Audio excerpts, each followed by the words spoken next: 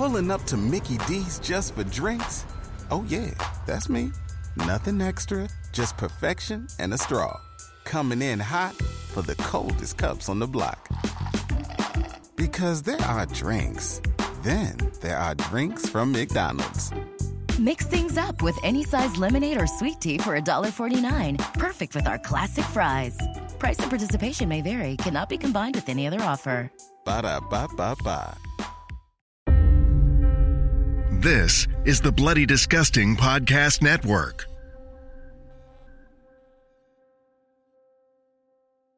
No.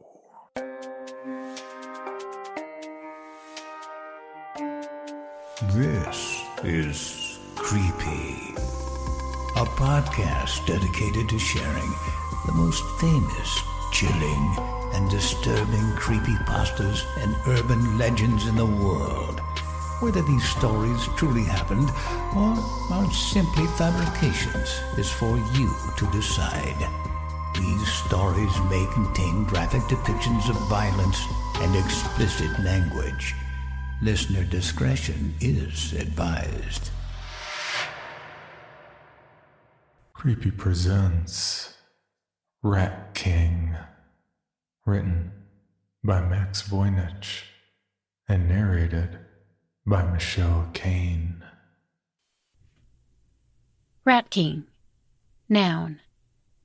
A collection of rats whose tails are intertwined and bound together by one of several possible mechanisms, such as entangling material like hair or sticky substances like sap or gum, or getting tied together. The first time he coughs like that, we're halfway through a game. It's wet and rasping, and he doubles over as he tries to force it out his throat. I stop. Are you sick? He rolls his eyes. Kings don't get sick. I can see that look on his face, like he doesn't want the world around us to change, like he doesn't want the dragons to turn back to trees, or his crown to turn from gold to twigs and string. He doesn't want this imaginary world to collapse in on itself. I don't want to stop playing either, but the second cough drops him to his knees, and he has to reach his small arm out to steady himself against my leg. I bend down and pick him up by his armpits, hoisting him until he's back on his own 2 feet, and tug on his hand. Let's go. Kings don't get sick, but little brothers do. I give his hand a squeeze, and we set off home. It takes us a little while to get back. His coughs mean we have to stop every few minutes, and we have to take extra care to avoid the tunnels once it starts getting dark. I'm sure they're just rumors, just fiction, but I can't help letting parts of them take root in my mind. The rumors change depending on who you speak to, on whether it's told to you by an old drunk or a cautious teacher, but all have a few things in common. They say that years and years ago, sometime in the 50s, there was a huge underground complex under our town, a complex that spread out in all directions like a fungus. Something happened down there, although what this event actually was changes from person to person, and it was abandoned. Some claim that a whole city actually lived down there and were forced to evacuate after the nuclear reactor went into meltdown. They say that it was a huge government cover-up, and this is the reason that strange aircraft make flybys over our otherwise boring little town. Some claim that the complex was populated by a strange cult that made a deal with something so terrible and ancient that they can never see the light of day again. I've even heard people say that the junkies found the labyrinth of tunnels under the city and used it to navigate the town and smuggle in dope, until they stumbled upon something that trapped them down there. They call the people who supposedly live under the surface rats, claim that after years without sunlight, they went pale and lost their vision, and that they'll chase you using only the sound of your feet if you wander too deep. Wayward little boys and girls will get chased by rats. Rats with milky eyes and long fingers until they're caught and eaten whole. Whatever the truth is, there's something below the surface, something wrong, something that makes the children sick and the adults weary and paranoid.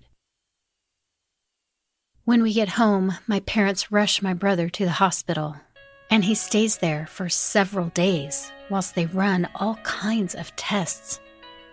I'm allowed to visit on the third day, and I find my mother sat in the waiting room, holding his twig crown in her hands. She gestures to the crown. Contamination risk.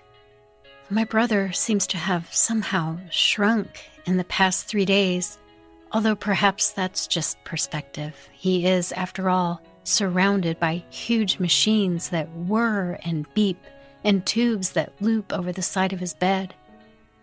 He smiles when he sees me, makes a movement to give me a hug, but a doctor calmly puts his hand on his chest. No sudden movements. I try and hold it together to be the best big sister I can be, kissing his forehead, stroking his hair, telling him he's going to be all right.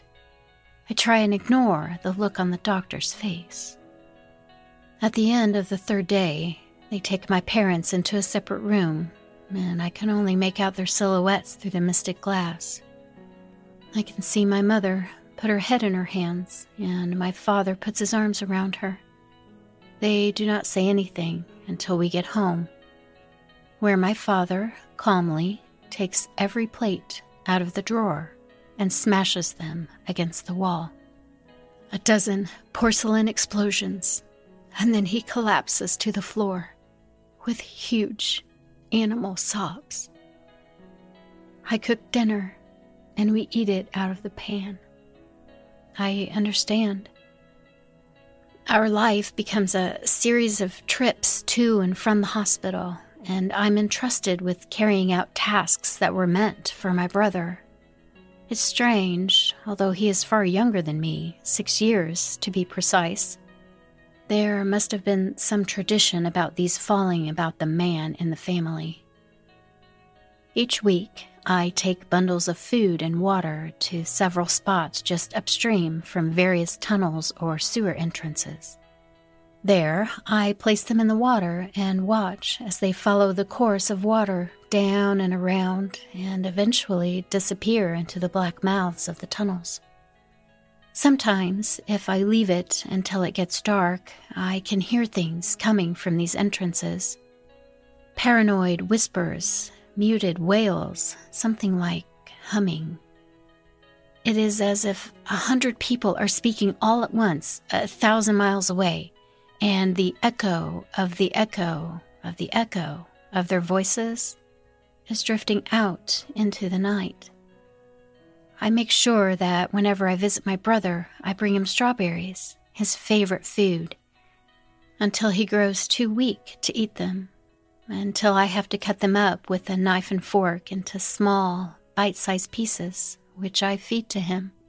We pretend for a while that he's still the king, that I'm just a knight who's making sure my king is fed and healthy. But it soon becomes too painful. It's a reminder of the years spent outside, of long summers, of the promise that we both might someday grow old. Around a month later, he comes home.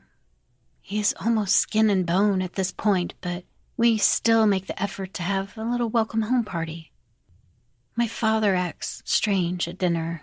I can see it in the way he moves, the redness around his eyes that suggests he's been crying. A boy like that shouldn't have to face death. He shouldn't have to grapple with it, to try and understand it, rationalize it. He looks to me. A boy like that should live forever. My brother was always the favorite, and I knew that.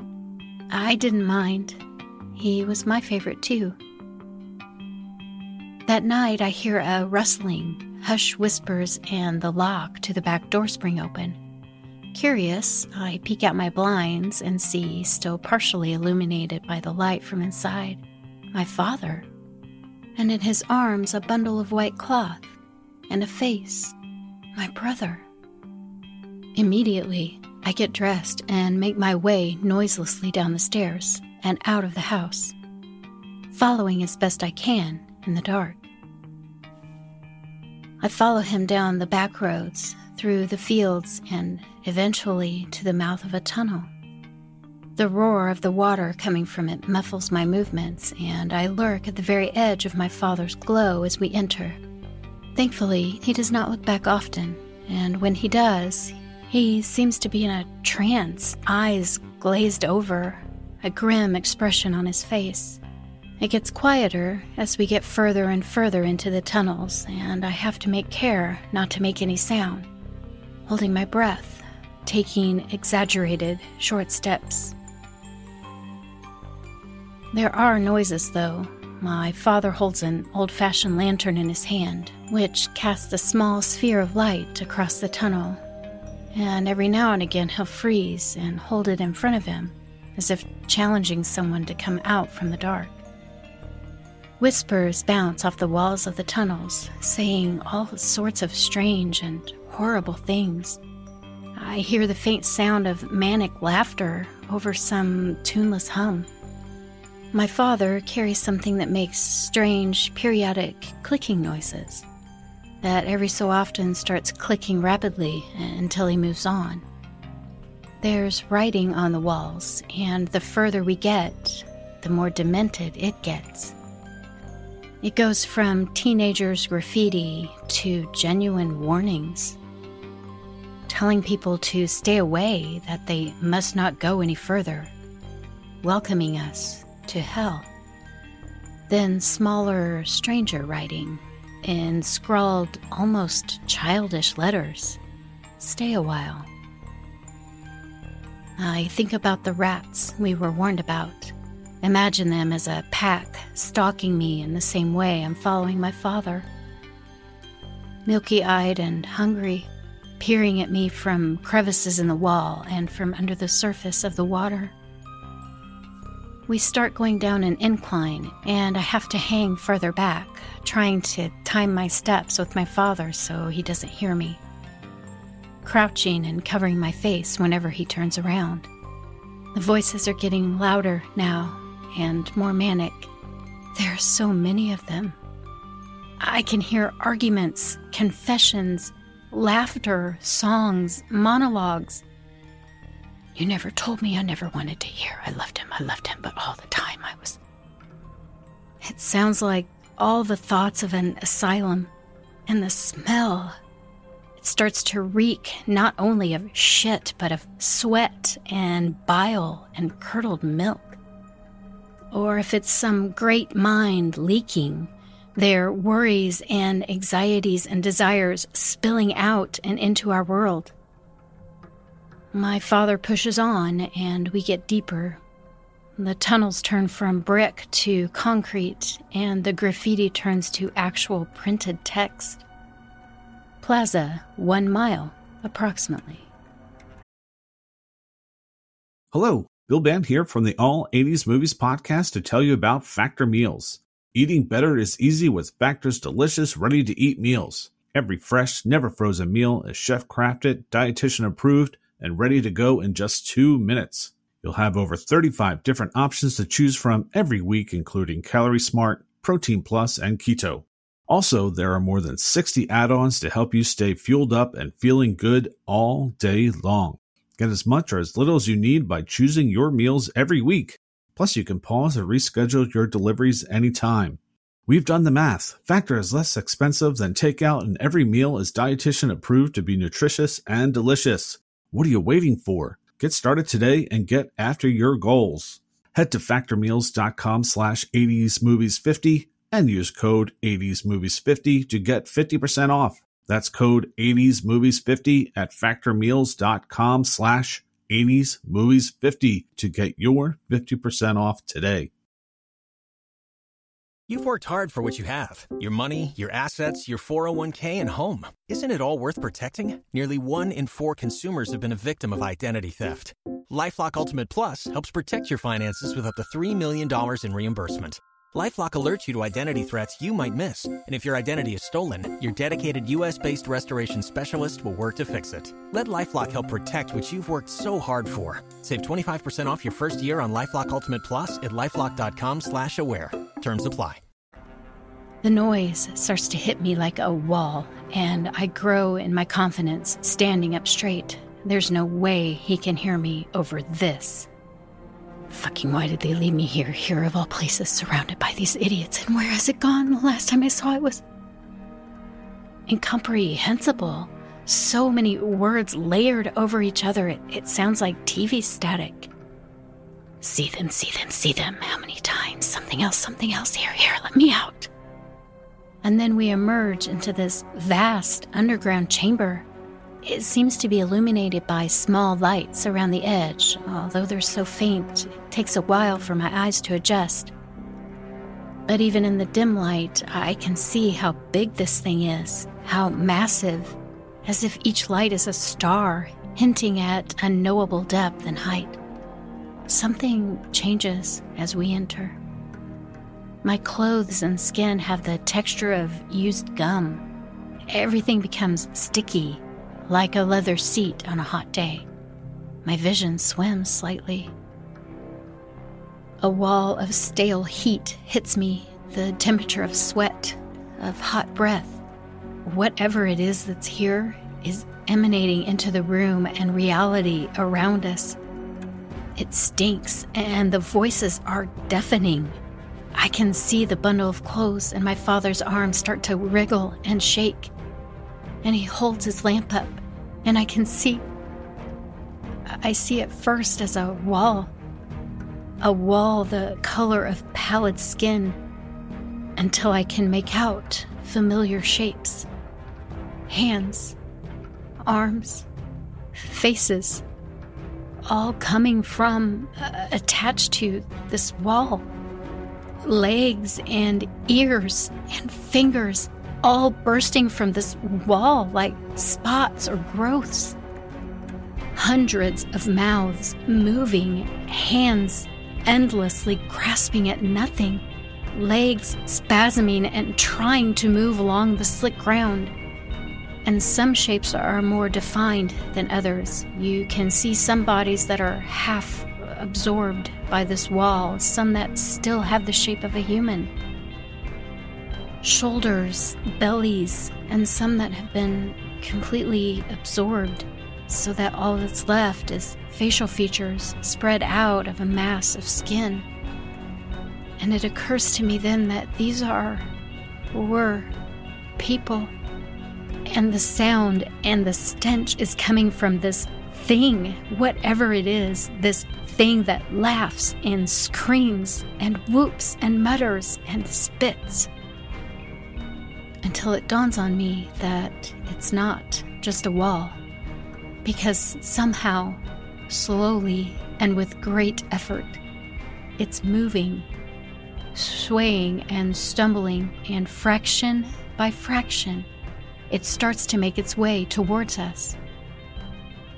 The eyes that litter its surface fixed on the white bundle in my father's arms.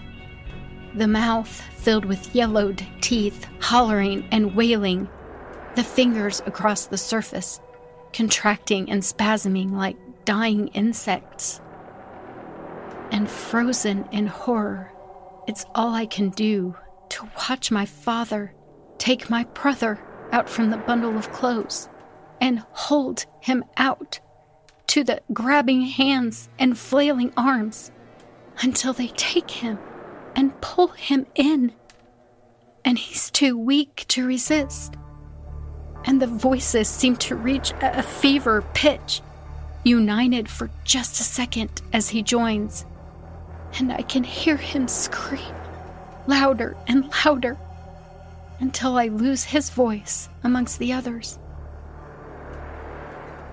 We watch for a while, trying to keep track of my brother's body before the thing shifts and wobbles, and new faces appear. And what was once my brother disappears into the dark. My father turns around, walks straight towards me, grabs my hand and pulls. We have to go, now. I have so many questions. How did he know I was here? What is that thing? Is my brother okay? But he's stronger than me, and when he tugs on my hand, I stumble after him. He says only one thing to me, once we're far enough away for the sound to turn back to whispers. He says it with tears in his eyes, and for a moment, I can see that he's not just a man, but also a boy deep down, and that he's just as scared and hurt and confused as I am. That thing, it does not die. It does not age. A pause as he wipes the tears from his cheeks. He will not die down here. When we return home, my mother has fallen asleep at the kitchen table, waiting for us. And when we wake her, she looks at us as if we had killed him ourselves. I think on my father's words, he will not die down there, and wonder if perhaps death might have been better. I still do the jobs that were meant for my brother, the strange rituals that were meant for the man of the family. I still pack and send the bundles of food into the tunnels. But now that I know what's down there, I take a few extra steps. I make sure I put strawberries amongst the food, picking the biggest and juiciest I can find. If I've got a spare hour or so, I'll make a little crown from twigs and string and hope that it finds him somehow in the dark. And if I get close enough to hear the whispers and shrieks and laughter, sometimes I can make out his voice amongst them. The voice of my little king, my Rat King. For more information, including pictures and videos of the stories told on this podcast, or to suggest stories for future episodes, please visit us at CreepyPod on Twitter, Instagram, and Facebook, or email us at creepypod@gmail.com.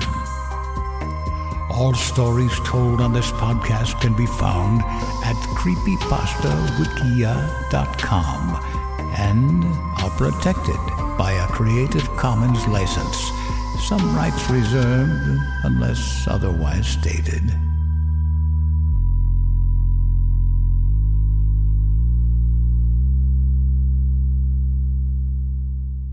The Bloody Disgusting Podcast Network, home of Horror Queers, genre commentary from the LGBTQ perspective, SCP Archives, The Boo Crew. Listen free wherever you stream audio and at bloodydisgusting.com/podcasts.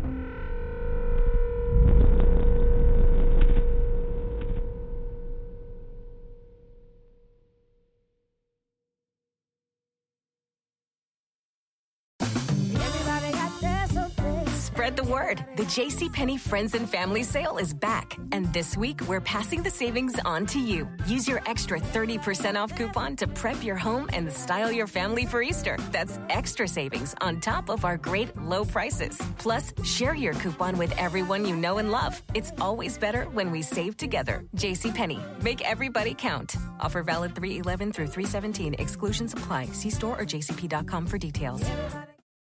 Item number SCP-5186. SCP-7160. SCP-7533. Object class Euclid. Keter. Safe. Special containment procedures. Spreading across the hemisphere and kicking up vast amounts of ash and dust. The only thing I could hear was 7219 laughing. Do you remember your name?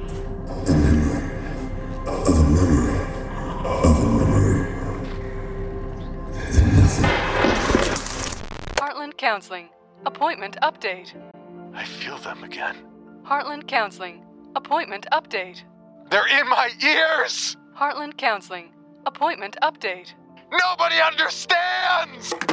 SCP Archives is a weekly fiction podcast. Each episode, we dive into the strange, the unknown, and the... Find us on Apple Podcasts, Spotify, or at scparchives.com.